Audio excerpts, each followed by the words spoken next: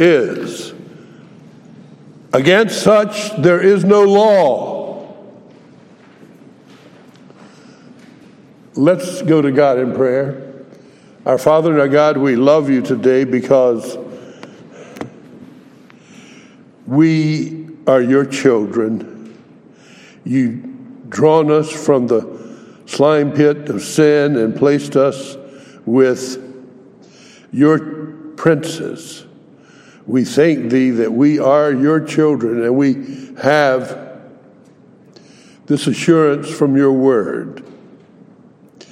And we know that your word is true. We pray that you would bless us now in Jesus' name and for his sake. Amen. Against such there is no law.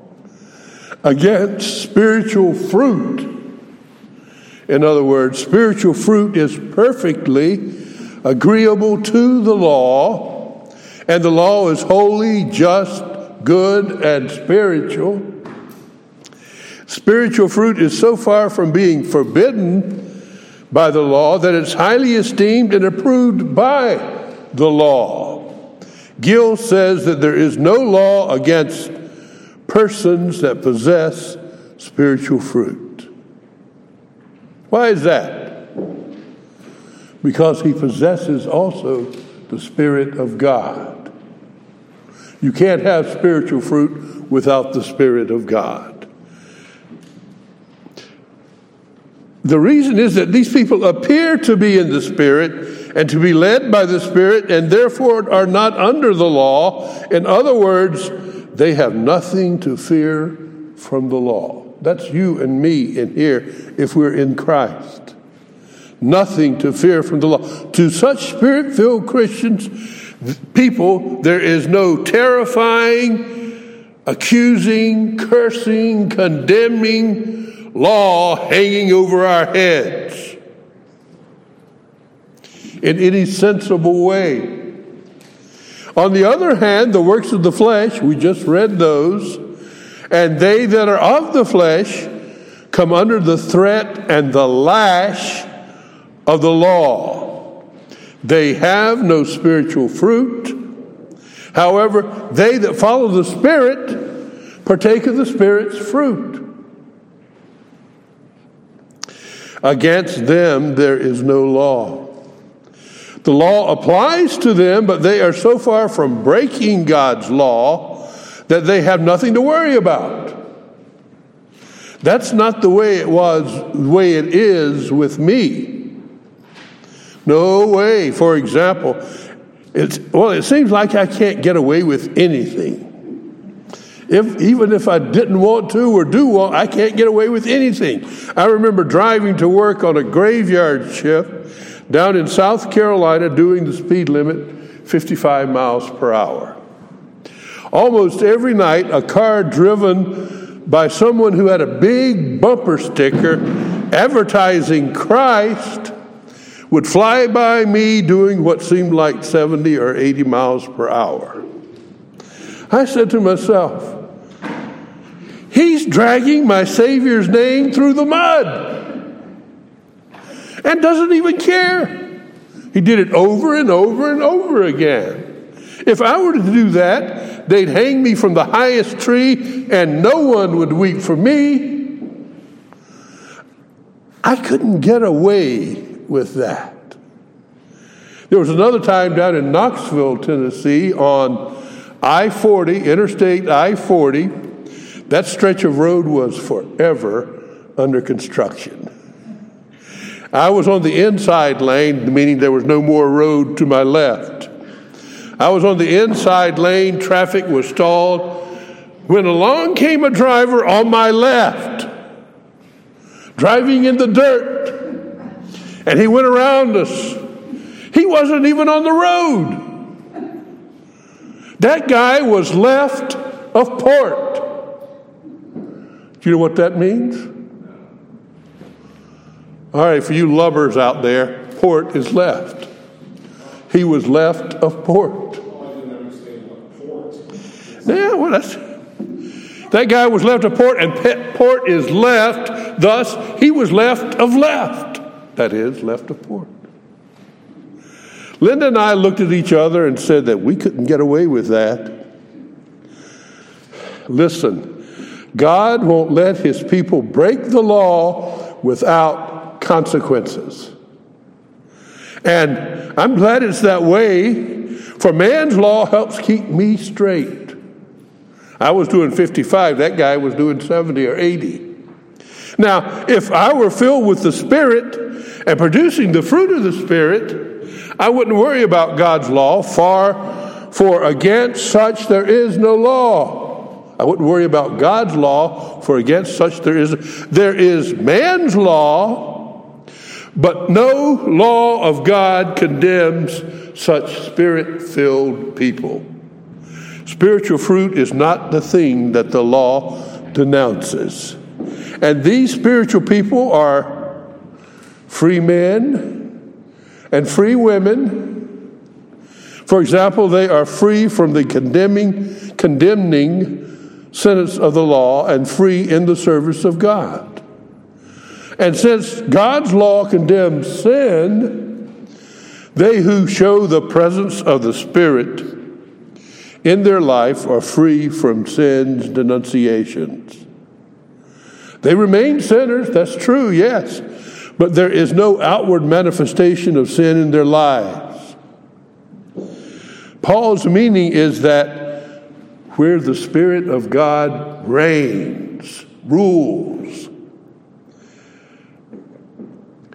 the law has no dominion.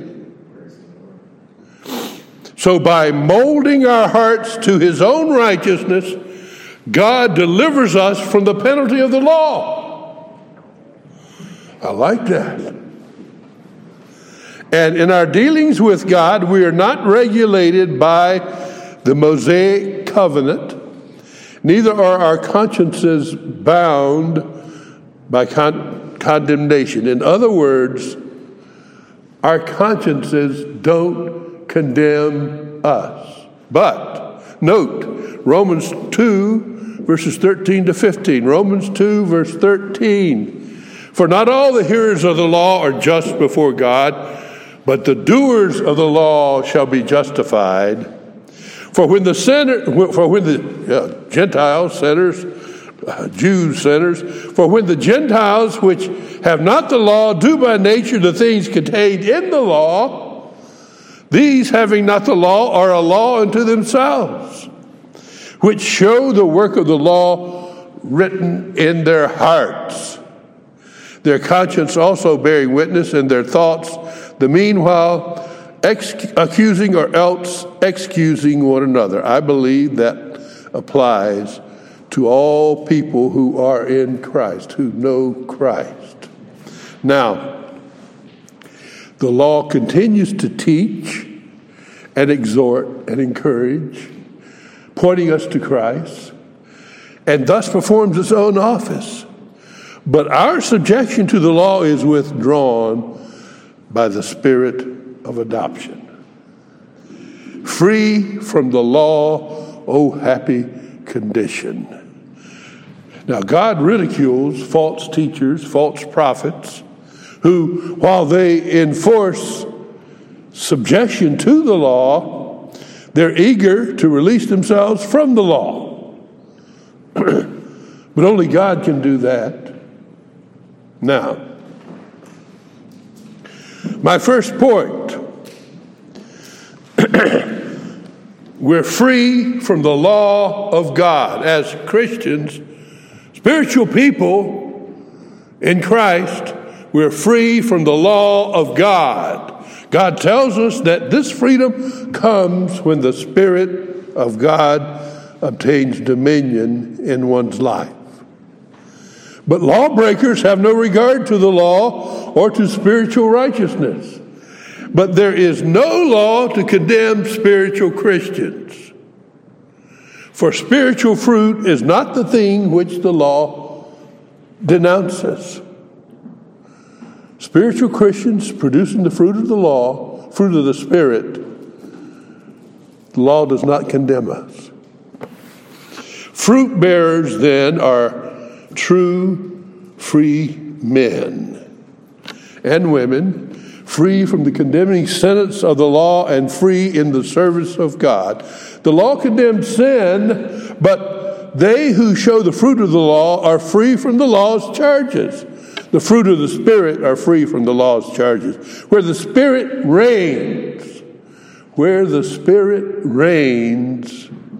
the law has no longer any dominion because the Lord delivers us from the severity of the law. Now let me say this. God has not repealed the law. He has not repealed, not one jot or tittle of the law is changed.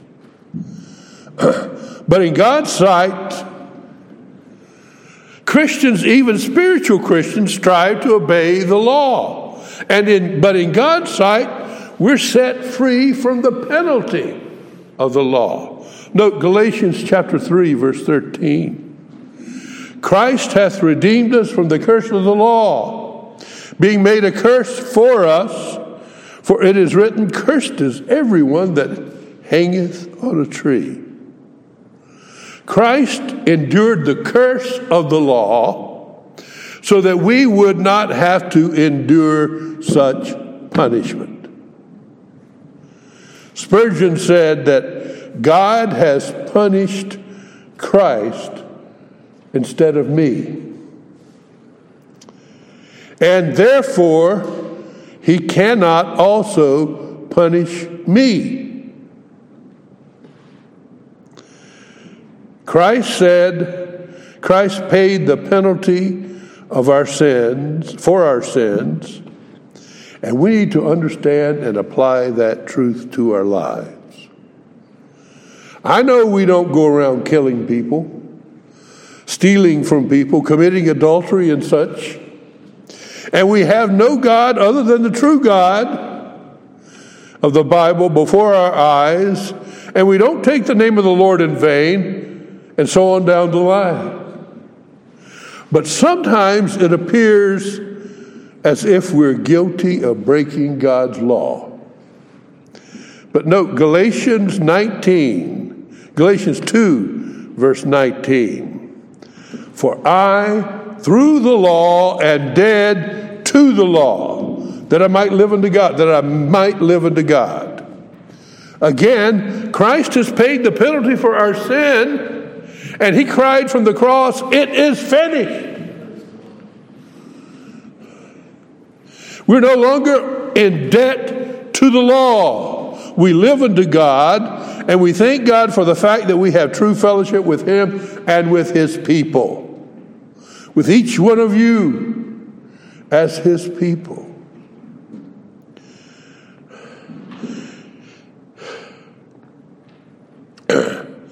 We are dead to the law, and we no longer live to sin. The Spirit inside us won't let that happen. Instead, we live to God, walking with him, rejoicing in him.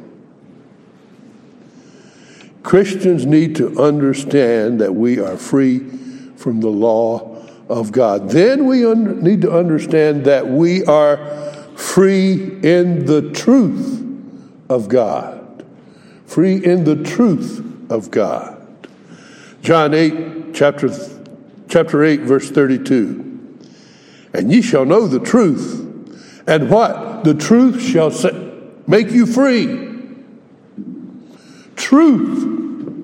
Back in John 7:17, the Lord said, if any man will do his will, he shall know of the doctrine. In this case, doctrine and truth are one and the same. In John 8:32, as John 8:32 implies, and ye shall know the truth, and the truth shall make you free. The truth of God sets a person free. Listen to me. The devil is a liar from the beginning. He told Eve, ye shall not surely die. That's what he said to her. Now that was a lie and a half a lie and a half, whose effects are with us today. So there are, did you get there are lies in the Bible? There really are. Here's one of them. It's true that the father of lies lied in Genesis chapter 3. He spoke a lie. He did that. Satan's lie condemns everyone born of woman unto this day. But Christ came and destroyed Satan's lie for all who are in Christ. And when Christ destroyed Satan's lie, God's truth won the day. And when one vacates or leaves the devil's lie, how does he do that? He becomes saved. So when one vacates or leaves the devil's lies, instantly he's placed in God's truth, and all truth is God's truth. Instantly he passes from death unto life, from lies unto truth. And he can see truth, and the truth is the Christian religion. So the teaching of true religion will make you free. That is, it will free you from slavery to evil passions, corrupt leanings, groveling views. The condition of a sinner is that he is captive and a slave to sin. He is one who serves and obeys the dictates of his evil heart and the promptings of his sinful nature. You and I, we were, emphasize that, servants to sin. But note Romans 6, 19 through 23. Romans 6, verse 19. I speak after the manner of men because of the infirmity of your flesh. We could say the depravity, the infirmity of your flesh. For as you have yielded your members servants to uncleanness, and to iniquity unto iniquity, even so now yield your members servants to righteousness, unto holiness. For when we were the servants of sin, for when ye were the servants of sin, ye were free from righteousness. What fruit had ye then in those things whereof ye are now ashamed? There are certain things I did before I was saved I will not tell you about. I've always been a man, and I've always acted like a man, so that's out of the window if you're thinking of that. But there are things in my life that I don't like to think about myself. So I can't talk to you about it. But look at what he said. What fruit had ye then in those things whereof ye are now ashamed? And buddy, I think everyone in here has something that he's ashamed of which he's ashamed. For the end of those things is death. But now, being made free from sin and become servants of God, ye have your fruit unto holiness, and the end everlasting life. For the wages of sin is death, but the gift of God is eternal life through Jesus Christ our Lord. Listen to me. Christ's righteousness, the Lord Jesus Christ and his righteousness overrules Satan's lies. Where Christ rules, sin is done. In verse 23, the words of the last part of that verse stand in opposition to the first part of the verse. Read it again and you can see it. Romans 6:23. This is the first part of the verse. For the wages of sin is death. The last part says, but the gift of God is eternal life through Jesus Christ our Lord. That last sentence overrules the first part of that verse. God's gift of grace is eternal life through Christ. And the gift of God is what? Justifying righteousness. And justifying righteousness is prerequisite to eternal life. Think of this. If there were no sin in the world, we would live forever. But death is the wages of sin, and death takes us to hell. However, life is the effect of grace, and the grace of God justifies and sanctifies you and me. And results in a life free from all sorrow, from imperfection, a life of the utmost perfection and pleasure, not in this life, but in the next to come. It is a life which will last forever because it is the grace of God. And the grace of God justifies and sanctifies God's people. God's grace is through Christ, and eternal life is through Christ. All of this is in Christ. It comes through His righteousness, His sufferings, His death. It's bestowed by Him and will greatly lead to our enjoyment of Christ. Again, the truth of God stands in opposition to the lies of the devil.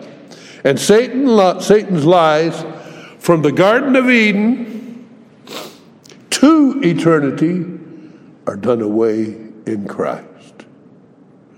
And make no mistake about it, all truth is God's truth. And if a sinner is lost, I'm a saved sinner. I hope each one of you here is. If the sinner is lost, he deserves to die. He will have his reward. He will suffer only what is the just due of his sin. He will not be a martyr in any cause of injured innocence. He will not have the compassion of the universe in his favor. He will have no one to take his part before God, against God. He stands alone before God in the great judgment day. He will suffer just as much and just as long as he ought to suffer. Eternal torment apart from God forever. Conversely, I like the conversely part. They who are saved will be raised to heaven. Not because they merit it, and none of us here merits heaven, but we're going. But because of the rich and sovereign grace of God, that's why we're going. Our salvation is ascribed to Christ, and we will celebrate His mercy and His grace forever. It becomes us, therefore, to flee from the wrath to come. No man is so foolish and so wicked as he who is willing to reap the proper wages of sin. Think about that. Let it sink down deep. Sink down deep. But there is none so blessed as he who has part in the mercy of God, and who lays hold on eternal life in Christ. So right now, if you're not saved, bow your head and ask Christ to save you. But so right now, before God, bow before Him and thank Him for this truth. Thank Him that you have passed from death into life. Thank Him that your true home is in heaven and that you're just passing through this life on your way to glory. Our Father and our God, we come to thee again in the name of the Lord Jesus. Forgive my inabilities. Enhance the good that I said and let it settle down deep in each heart here. We pray your blessings on everyone here, that we might enjoy thee, glorify thee, and enjoy thee forever. We pray in Jesus' name and for his sake. Amen.